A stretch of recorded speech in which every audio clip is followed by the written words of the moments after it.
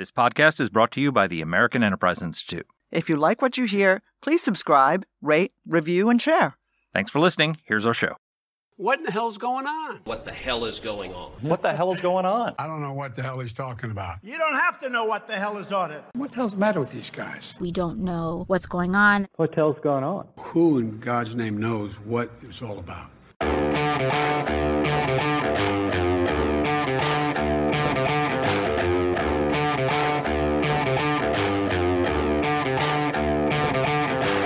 Hi, I'm Danielle Pletka. And I'm Mark Thiessen. Welcome to our podcast, What the Hell is Going On? Mark, what the hell now? What the hell is going on? I need to be more chipper here. Well, what the hell is going on is we've got two new entrants into the Republican primary officially. We got Senator Tim Scott, who announced his candidacy last week, and Ron DeSantis, the governor of Florida, also throwing his hat in the ring.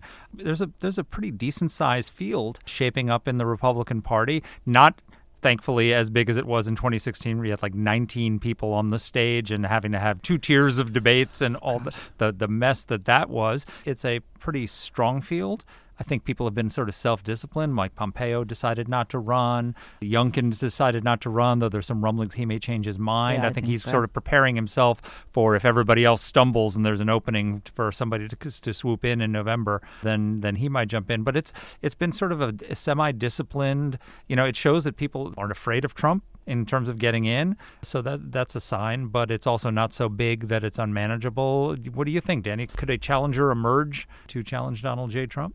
So, I'm trying not to let, my hope triumph over my experience. No, I think, Trump is setting aside everything that we've iterated and reiterated a million times on this podcast and elsewhere, he is a formidable candidate because he really, and I said this before January 6th happened with perhaps a little bit more admiration than I do now, which is that he just has a feral marketing sense. He really does. I think he's lost some of that. I don't think that he's quite, the pitch man that he was, because he's become so self-obsessed, because I think that he is isolated from a lot of normal people. And again, not necessarily normal voters, but in terms of the people he has around him for his campaign, in terms of the people he has around him for his advisors, he has peeled back the onion so many times, alienated so many people that he's really down to the last few who he has around him. And that's never a good thing for any person. So, but, that being said, he's pretty formidable. When we had him on the podcast, you said he was quite charming. You said that if he showed that side of himself to voters more often, he probably would have won the election. But he can't. Remember, that's his problem, isn't it? That he was well brought up enough that when he's one-on-one with somebody, he behaves decently. But damn, from boinking models while his wife was pregnant to, no, you know what? I'm sorry. All of those things are factors. He's kind of a pig. Yeah. And that's the problem. I'm not going there. Look, you're more delicate than I am. I just think that's not an issue for Republican voters. That's not going to. No one cares about that. Nobody cares about Stormy Daniels. No, you're right. All right, let's taught us that. Bill Clinton taught us that, as Nancy Pelosi, the personal stuff doesn't matter, and Republicans took that to heart and decided to look past him. I miss those days when Gary Hart got out of the race. Gary Hart, a single man, got out of the race because he was running around with some floozy. I also miss the Democratic Party of the era of big government is over, and work requirements for welfare and all the other things that Bill Clinton. Yes, gave us. We never thought we would miss Bill Clinton. So anyway, but you asked me a question. I do think that Donald Trump is one horrible gaffe, one more meeting with Kanye West, one more, philo-Nazi coming and visiting with him away from a potential disaster. Or that could happen. And again, not a the voice of hope speaking over the voice of experience. But, he is also looking at some actual serious legal trouble as well. Not the BS, E. Jean, whatever her name is, rape charges from 30 years ago, or the Stormy Daniels garbage, but some of the classified information, the election interference in Georgia, all of those things are pennies yet to drop. That just causes Republicans to rally around him. He was in the 40s in the polls until the Alvin Bragg indictment, and that's when he sort of went into the 50s and then has stayed there. So I thought it was pretty interesting that DeSantis floated that he might be willing to pardon Trump if he became president. Yep, absolutely. Just for the record, I said that I think I said it on this podcast like 6 months ago that would be a smart move for him to do. Let me give you a theory of the case of how Trump might not get the nomination. So I think that his support is a mile wide and an inch deep. And if there was a CBS News poll, and this is what I see the breakdown of the Republican electorate. You wrote electorate. a piece about this, right? right? I did mention this in my column, that basically 24% of Republicans are what I would call hard MAGA. Only Trump. They're only going to vote for Trump in the primary, and that's the only person they're considering. 27% are not MAGA, not Trump. They won't vote for Trump under any circumstance. And these are Republicans. This is the Republican electorate. And then 49% say they're choosing between Trump and other candidates. So what that says to me is, so I call those soft MAGA, right? So you've got these three groups of Republicans. The majority are in the soft MAGA category. They're not never Trumpers, but they're not Trumpers, 100%. And they're trying to decide. What that says to me is that 76% of the Republican electorate is up for grabs, or at least a significant portion of that is.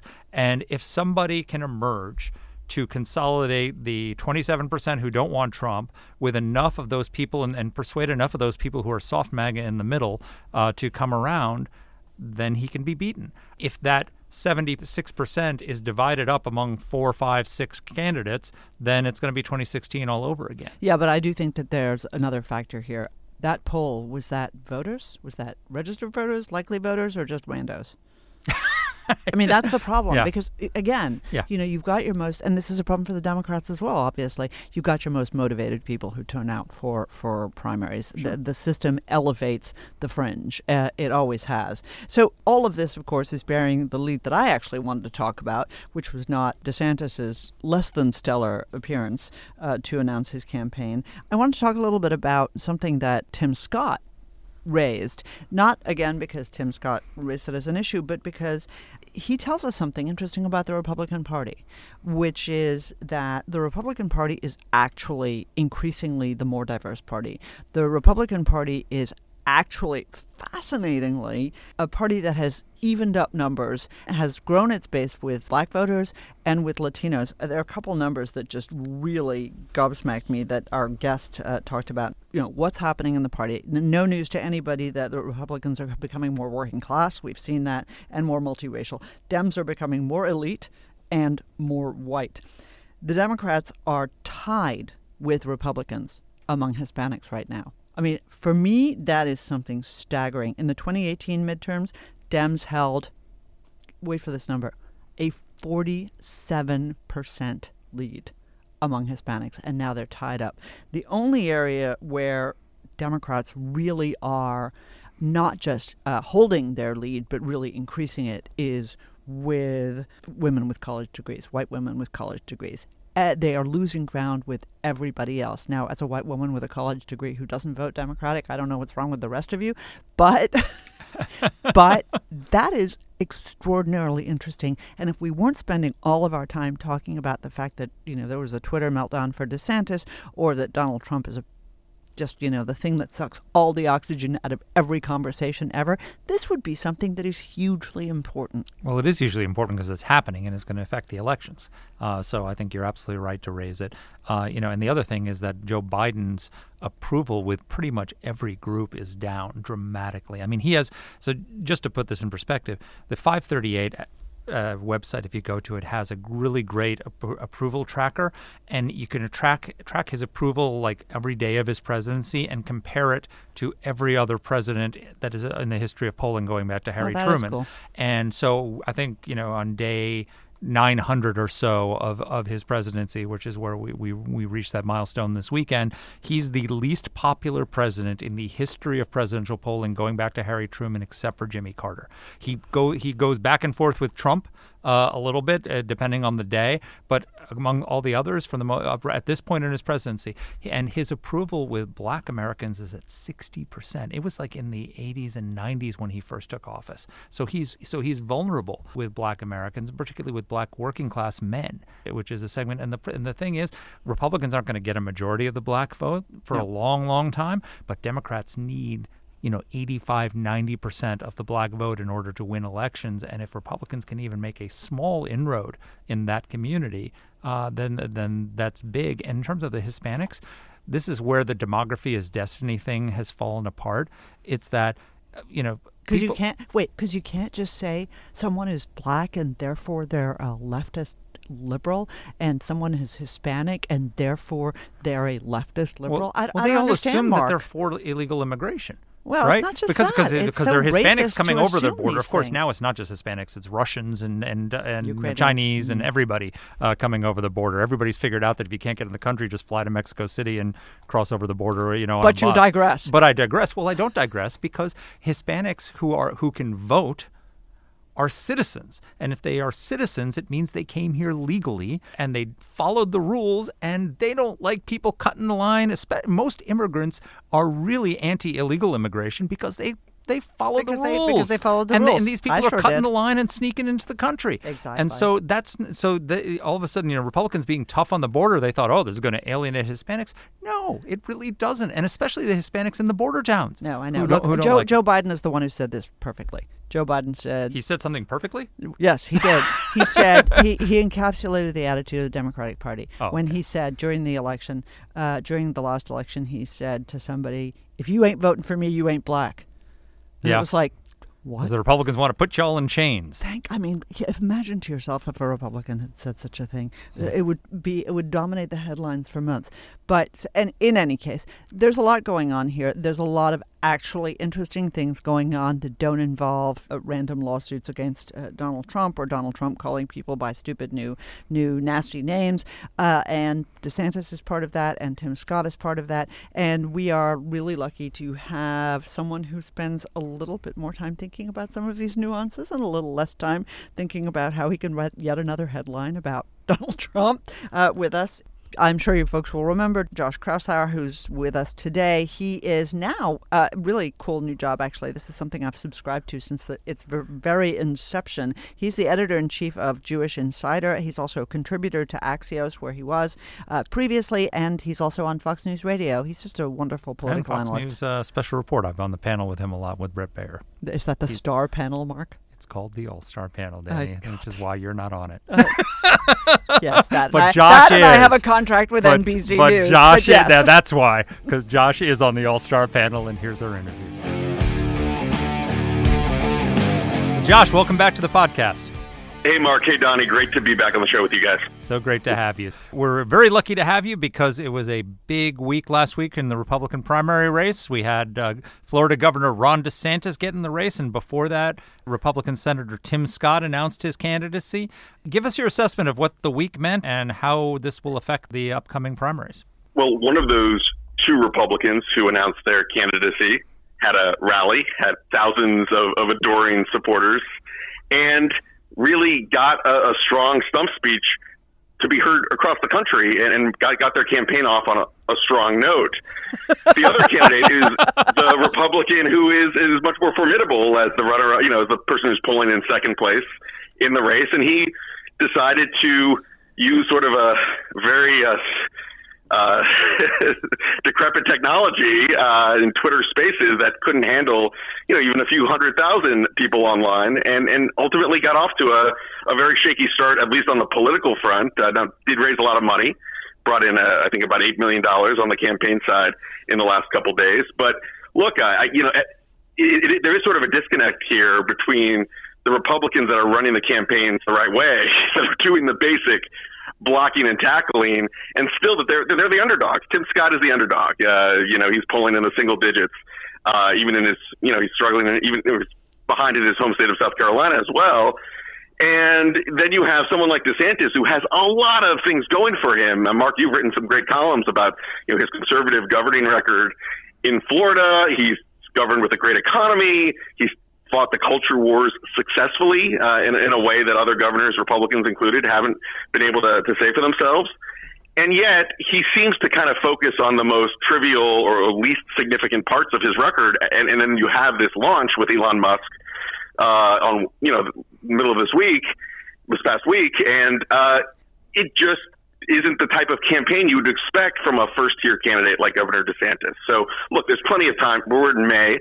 of 2023. There's, many, many months to go before the campaign really does heat up. But there's a lot of warning signs for the leading Trump challenger in DeSantis. And there's a lot of things to be, frankly, encouraged about with some of these new candidates, like a Senator Scott.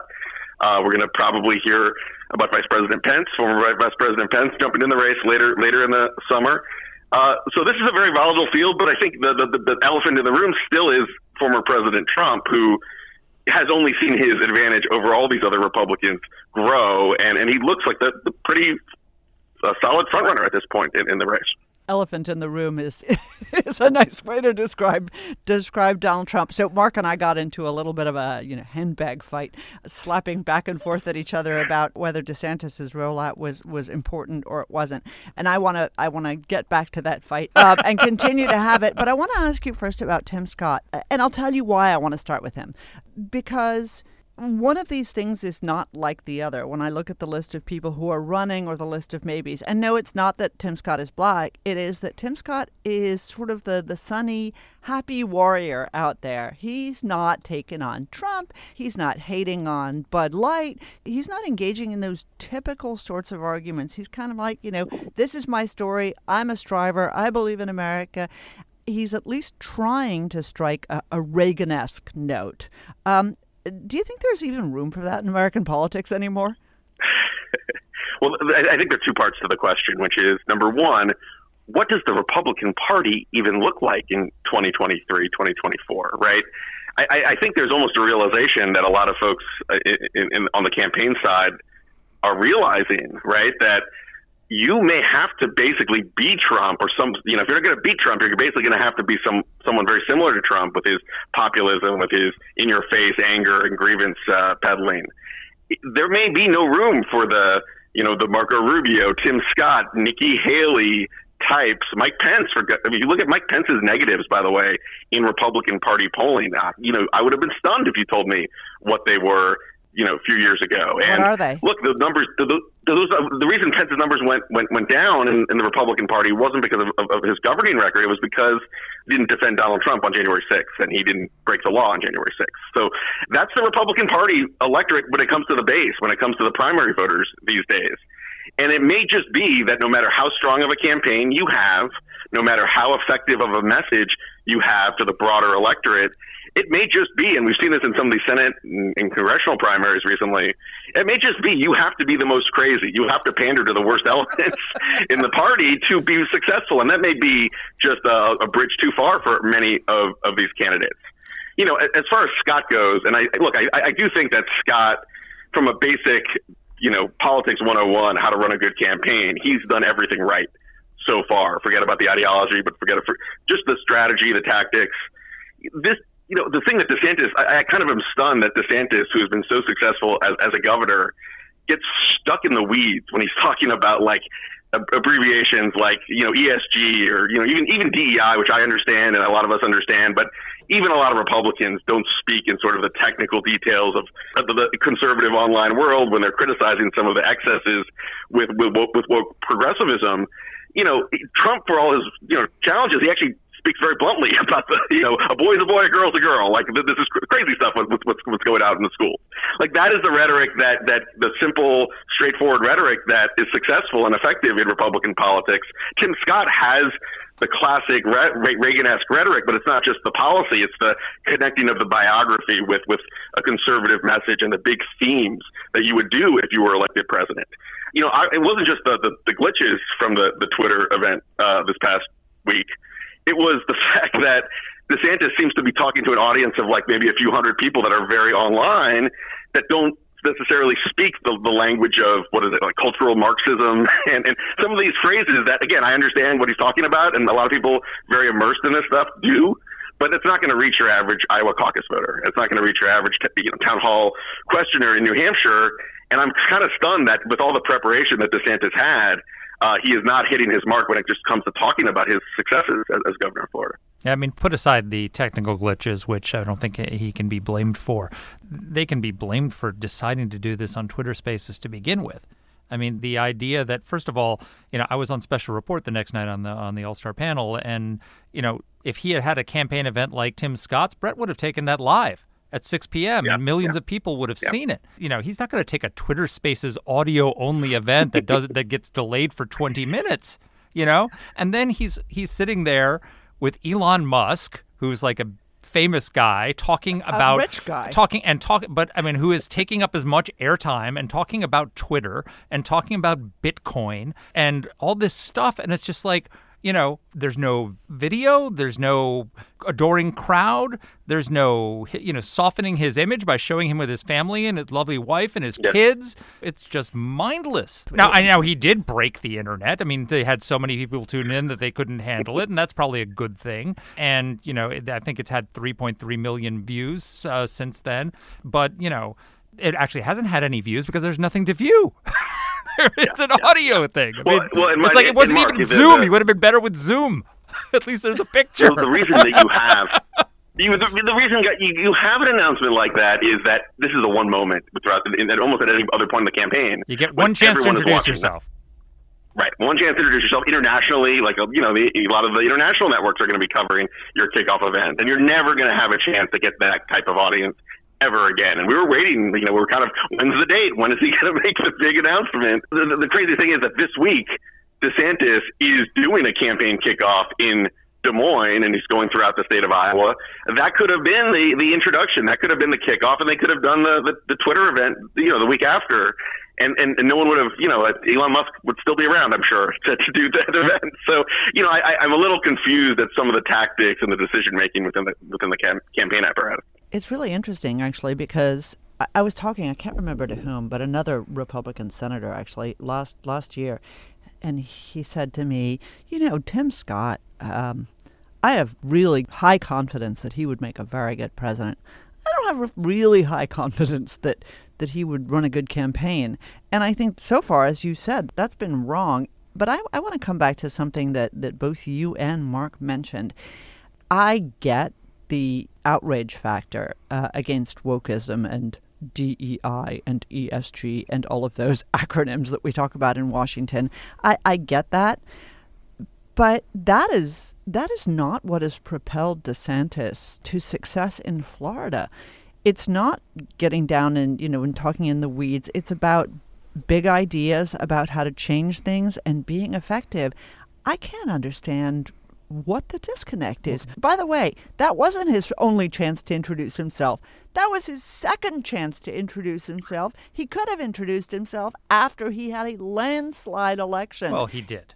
And let Donald Trump eat his lunch. He was the first Josh, person you don't even need to be here. Mark and I are just going to fight with each other. Fine. But what are political insiders saying about all of this? Is everybody as perplexed as we are?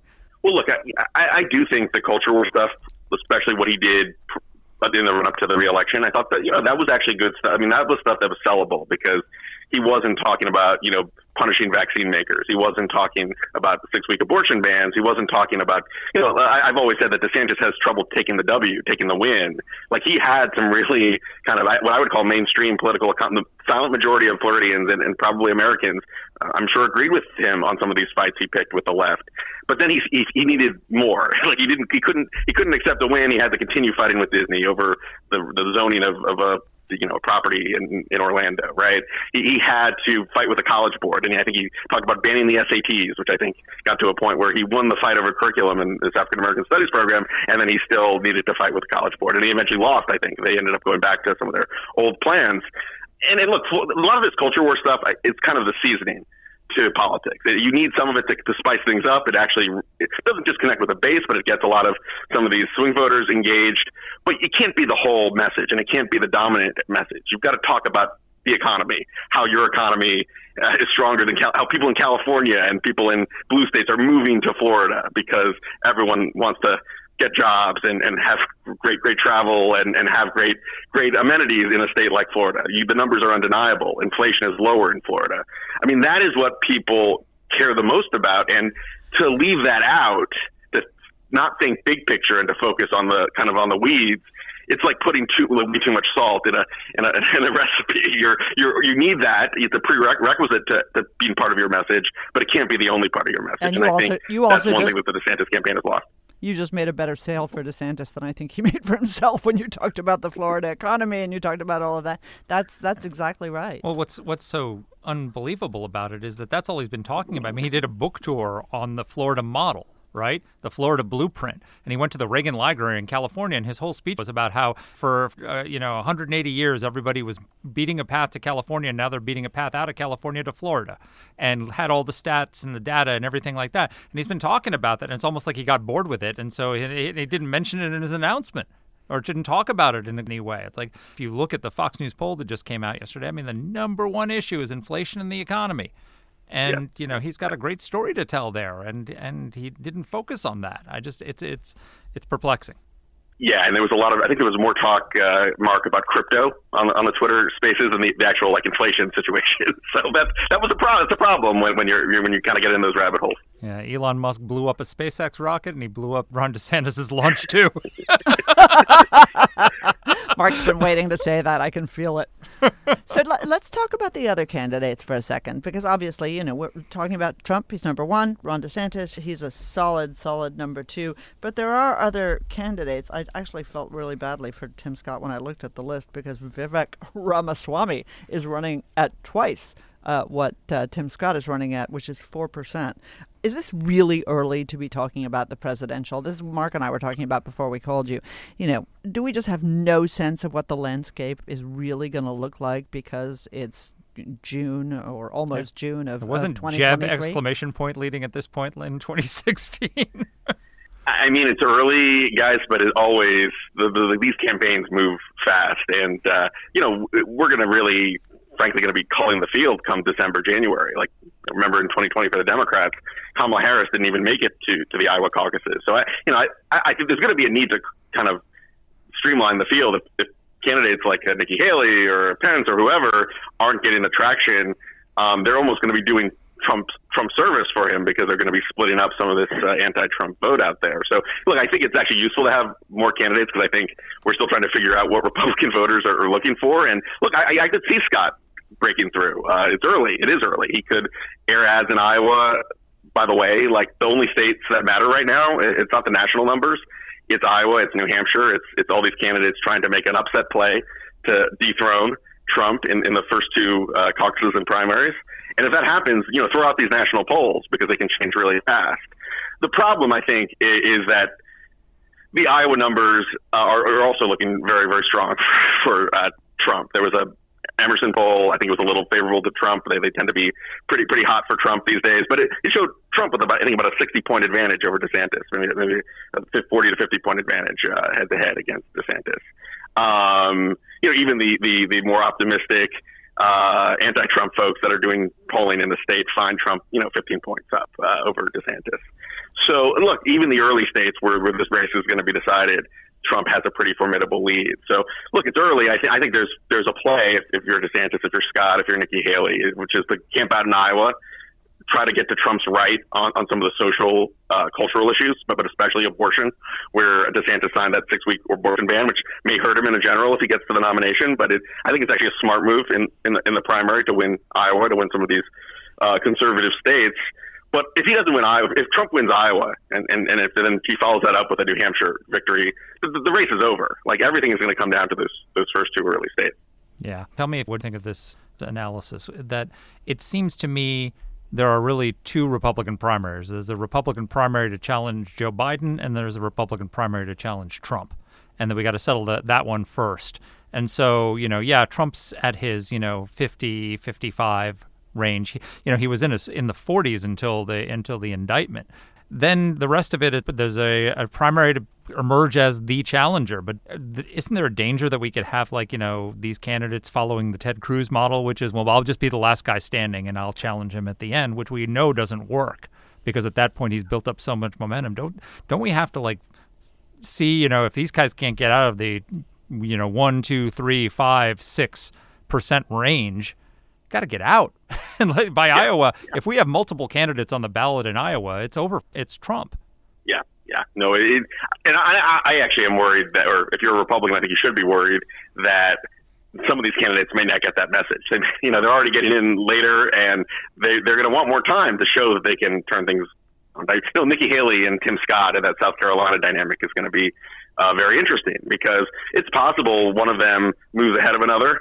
And you probably would think that the South Carolinian with more momentum should be the one who stays in, the one who's not raising enough money. Maybe they should get out. But, boy, I'm a little skeptical that that's going to happen because I know what happened in 2016, and I'm hearing a lot of the similar rationales from these campaigns on why they're not going to be the ones to do the dropping out, and they're going to want to take their time to see who can be the most formidable. So I am sort of skeptical that there's going to be sort of a teamwork effect. The one asterisk, the one thing that's going to be interesting to watch, especially as we get closer to that Fox debate in August, is Chris Christie's potential entrance into this race. He's the only Republican, and I've been surprised how little Nikki Haley or DeSantis or even Tim Scott has even drawn any contrast against the front runner who you're going to have to beat to be the nominee. And that's a very 2016 thing, a very 2016 dynamic where every Republican wanted someone else to take on Trump and no one did until the very end, and then it was too late. I think Chris Christie actually I don't think maybe, I think in his heart of hearts he's not going to be the nominee, but I do think he may enter the race as someone who's going to be on the debate stage and actually will prosecute the case against Trump and maybe get some eyeballs and maybe get some points that way, at least points against Trump that way. So that's one thing to watch. But, boy, if no one's going after Trump by the time that debate rolls around, or if Trump doesn't show up at that debate and it doesn't affect his numbers, he's going to be a heavy favorite if things don't turn pretty quickly. Ugh. All right, we've taken this in a direction that's depressing me, and I hate that.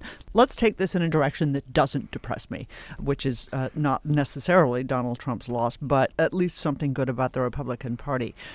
One of the things that I thought was really interesting that you highlighted is, Tim Scott, only black Republican senator, running for president. We've got a black Republican running for governor in Kentucky. In fact, the Republican Party is not the party that I think a lot of people think it is, or at least not as much as party people that thought. the Democrats think it is, which is a white supremacist Jim Crow party. Exactly. But Mark, of course, said it better. He's much better with this cultural stuff than I am. But among other things. Yeah. Don't get me started. But I mean, one of the things that you note in this piece that you wrote, and I think I would agree, is that coastal elite takeover of the Democratic Party, and you obviously didn't use those words, but I will. The coastal elite takeover of the Democratic Party has meant that on values issues, on social issues, on religious issues, actually they're out of step with a lot of people in the black community and in the Latino community as well. And I think that's something that's really worth doubling down on for a lot of Republicans. But I wonder if you can sort of dive into that a little bit, what you see. Well, absolutely. I think it's a very important dynamic. And there was actually new data from the liberal sort of data mining group Catalyst that came out a couple weeks ago and found that when they actually examined the precinct by precinct data, that it was African-American voters that, even though they still voted solidly Democratic, they made among the most moves towards the Republican Party, especially African-American men. So it only confirms some of this anecdotal or, the growth of African-American Republican lawmakers we're seeing in Congress. And look, I think the thing with that makes it so politically important is if that trend even continues on a very small scale, that could change the dynamic in states like Michigan or, in states like Georgia. The map could look a little bit different if Republicans could get 20% of the African-American vote versus, 10 to 15%. And it's doable. I mean, I think you can look at some of the targeted races, and there's some evidence that Republicans have made small but significant inroads. And you're seeing, I think it's not a coincidence, you're seeing you have Tim Scott leading the charge on the presidential race. You also have Larry Elder, who's not going to be much of a factor, but he's also running in that field. You have Byron Donalds, the congressman from Florida, who I see on almost every cable news show these days and makes the conservative case pretty effectively much of the time.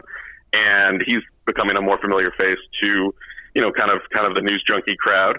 And you also have, you mentioned Kentucky. I mean, that's going to be the big race in 2023. It's going to be a competitive race.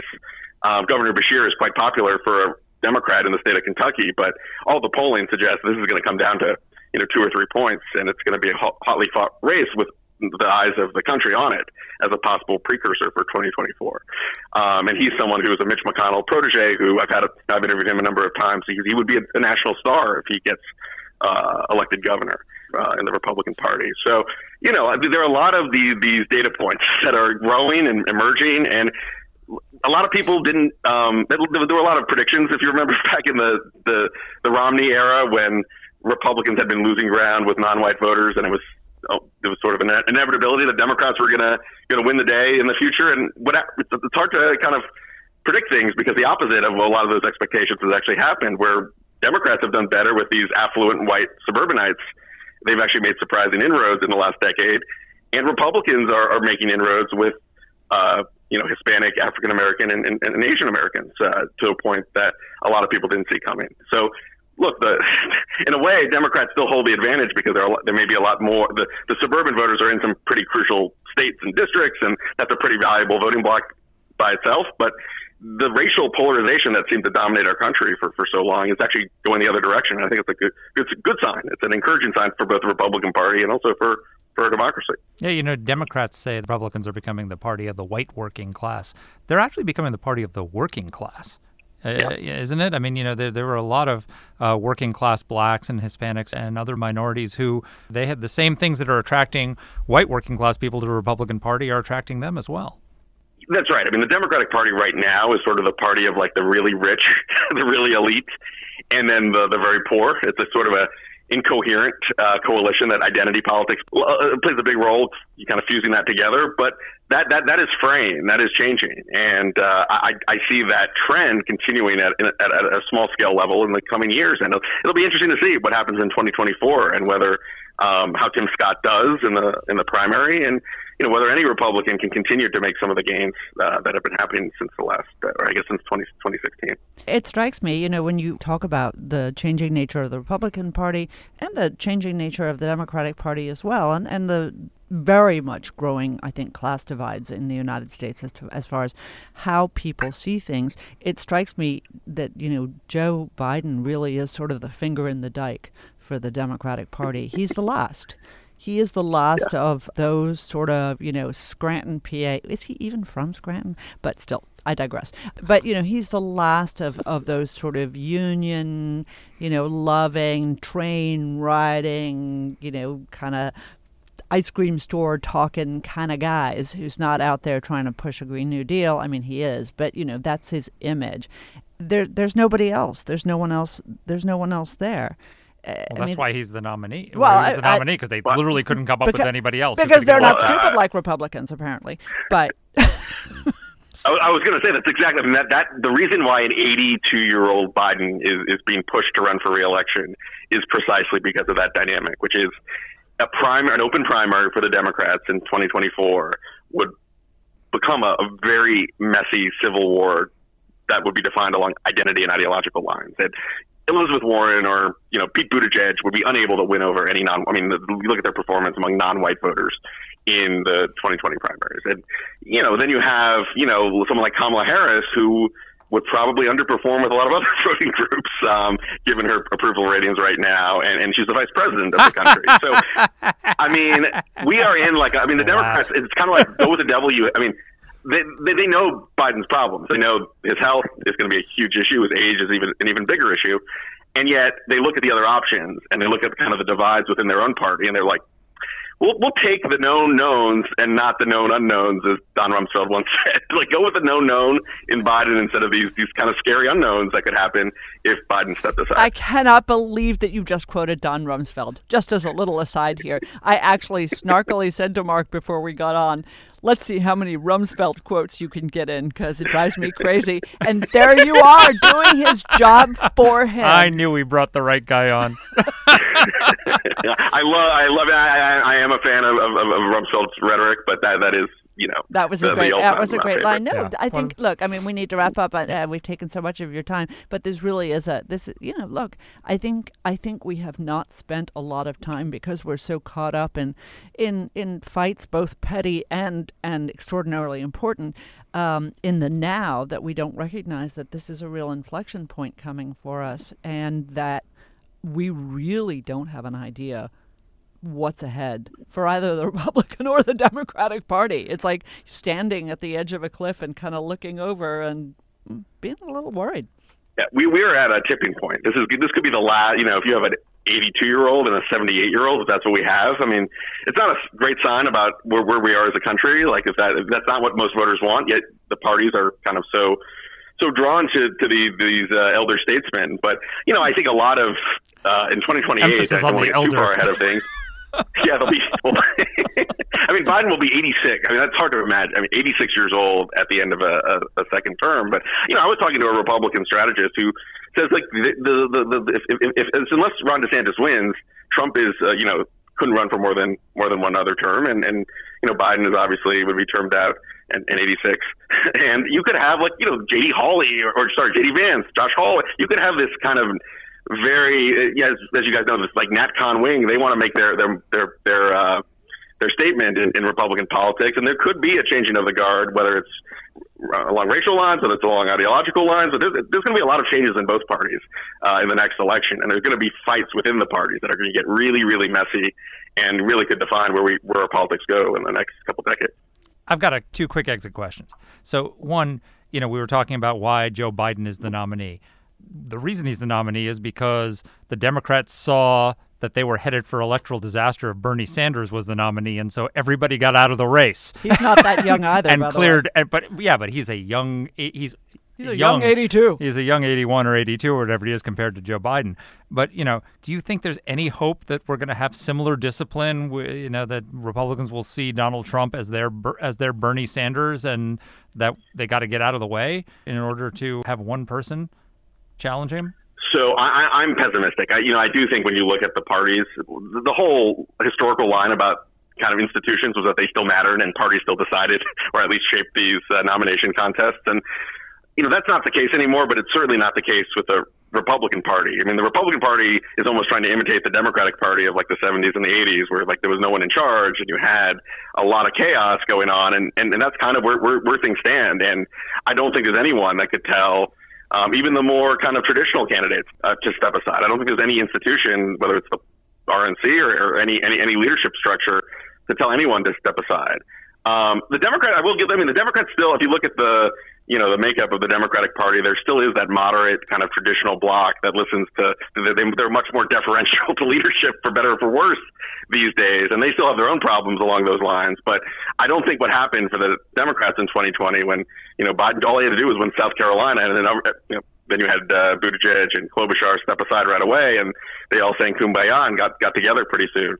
I think it would be a hard time to see the Republicans, like whether Trump gets the nomination or whether DeSantis gets the nomination or anyone else, for this party for Humpty Dumpty to get put back together again. It's a really challenging task, and it's really hard for anyone to control all those volatile dynamics within the GOP right now. All right, so curveball for the final question. Joe Manchin, no labels. So, Manchin obviously is not going to be able to win his Senate race in West Virginia now that Jim Justice has gotten in. He's got no path to re-election there. So, the normal move in politics is when you're blocked at one level, apply for a bigger job. The American way. What do you think of the possibility of, if Trump gets the nomination, of a no-labels candidacy with Joe Manchin at the head of the ticket with a Republican vice presidential nominee? And, the third party thing has always been, it's like Ahab and the whale. It's like it never happens.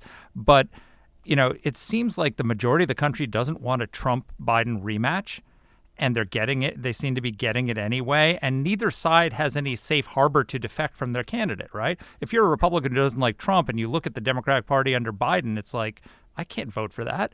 And if you're a Democrat who's not thrilled with Joe Biden, you can't vote for Trump, obviously. Could this be a unique situation where sort of a third party that's sort of centrist, moderate, bipartisan ticket could actually pull enough votes to be competitive? Well, I do think Manchin is seriously considering it because he doesn't have a great pathway to re-election in West Virginia, and he's already gotten a lot of attention as the pivot vote in the Senate. He could certainly get more attention as a third-party candidate, and he does like that the media oxygen. I don't think that even someone who's the most compelling third-party candidate, even with Biden and Trump, the partisanship is still so strong in this country, even with the growth of independent or people defining themselves as independents. It's just really, really hard to kind of run up the middle and get 35% of the vote. Just look at Kyrsten Sinema in Arizona, which, by the way, is one of the states that has the most independents, most swing voters in the country. And she may run, and we may get to see this kind of independent test in action in that state in the Senate race. But all the polls show her still in third place as the incumbent senator, kind of at 15, 20%, making a, big statement. But, you have to get 35, 40% to really, Ross Perot was at that level back in 92. That was the high water mark in my time. It's just really hard. And I do think that when you look at the polling out there, if it's Trump, he still has control of about 80% of the Republican Party, and getting 20% of Republicans, anti-Trump Republicans, and getting, maybe 15% of anti-Biden Democrats, it's just going to be really hard to put together a plurality. And add to the fact that Manchin or a lot of these other candidates would probably pull more from Biden than the Republican nominee. And that just is what's freaking out Democrats right now. They don't want any money. They don't want any candidates talking with no labels, because they think this is going to be a close election, and they think even a small number of votes to a third-party candidate could change the race dramatically. Wow. Yep. We're, what is it? Buckle your seatbelts. We're in for a bumpy night. We're in for a bumpy 15 months or so. And we're going to come back to you, Josh. I hope you don't mind. We love having you on. Yes, I love being on, and thanks for having me for this episode.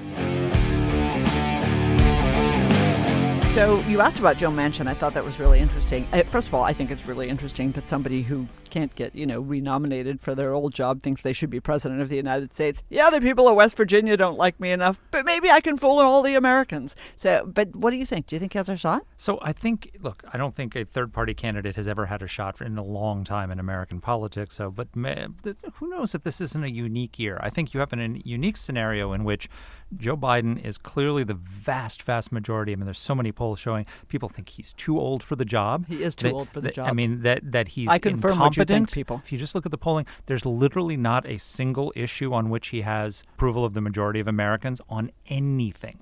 Nothing. Zero. Right. And then you have and so people do not want him to, I think a poll came out the other day, something like 70% of Americans would think it was a disaster if Joe Biden was elected to a second term, and a similar number would think it was a disaster if Donald Trump was elected. So Americans are fairly united on the fact that we're heading towards a disaster. And yet they can't seem to stop themselves. Well, yeah, because the primaries are run by the base, not by the overall. The swing voters don't necessarily get to vote in primaries. And so what that means is you've got an interesting dynamic going into this election, which is that both parties, there's a lot of voters who don't want their candidate but don't feel comfortable with the other candidate. And so if you're a Biden voter, if you're a Democrat or a sort of a swing voter, an independent, and you don't want to vote for Biden, you don't have any safe harbor if Trump's the nominee to go to the Republican nominee. And if you don't want to vote for Donald Trump and you're a Republican or an independent or a swing voter and you just feel you're not comfortable going there, well, I guess maybe I'll vote for Biden. No, I can't, because it's the worst president since Jimmy Carter. It's an absolute disaster. How can I vote for 4 more years of this?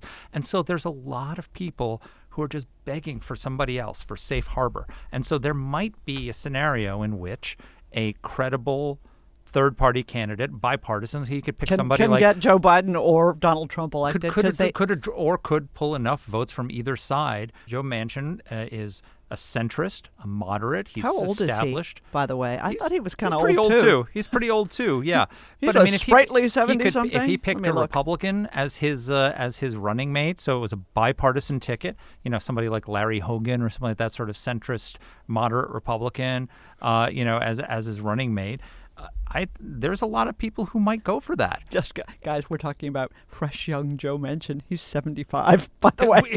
That's young by this field. He would be the youngest person in the field. Yeah. So I don't think it's likely, but I think first of all I think it's likely that if Trump is the nominee, that will happen. Because I think the No Labels movement is planning to field somebody. And so I think it's likely that it will happen. The biggest problem Joe Manchin has is that he really hurt himself by caving in on Build Back Better. Yeah, that's the reason why he can't win his Senate seat. That's why I wouldn't vote for him. Yeah, I mean, because he could have been the guy who stood up to Joe Biden on spending and stopped the spending spree that people are against, and stood up for fossil fuels and all the rest of it. And in West Virginia, he pissed off all the Democrats who hate him for standing up to Biden. And all the Republicans who liked him, he lost them too. So he's got, he basically alienated both sides. Great. I don't know how that translates nationally and whether people are pissed at him that way as well. But I don't think that it's as, normally it's like a 2% chance.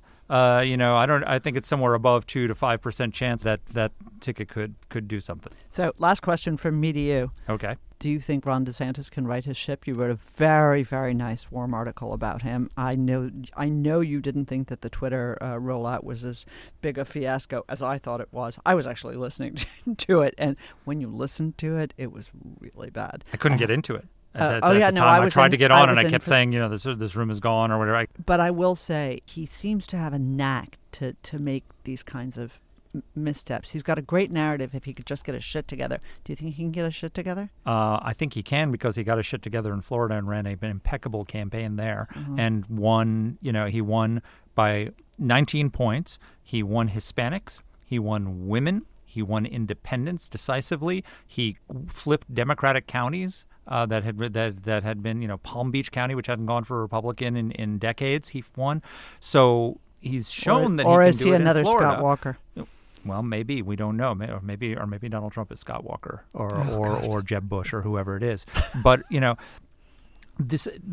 the case for DeSantis. I'll give you the short case for DeSantis. After the 2022 midterms, we were told that we had to choose between two types of candidates. We had to choose between the sort of reform-minded governors, forward-looking, positive reform-minded governors who are improving the lives of their citizens, and one over swing voters, independents and swing voters who don't traditionally vote for Youngkin. Kemp, Kristi Noem, Kemp in Georgia, DeWine, Sununu. All of these guys won in 2022 midterms decisively in those elections. The people who lost were the populist rabble-rousers who really got the conservative base excited but alienated swing voters. And so we have to choose between those two types of people. Well, maybe not, because he's both. He is a populist. He's taking on Disney. He's talking about wokeism, all those things that we talked about with Josh. It stirs the hearts of the MAGA faithful. They love that stuff.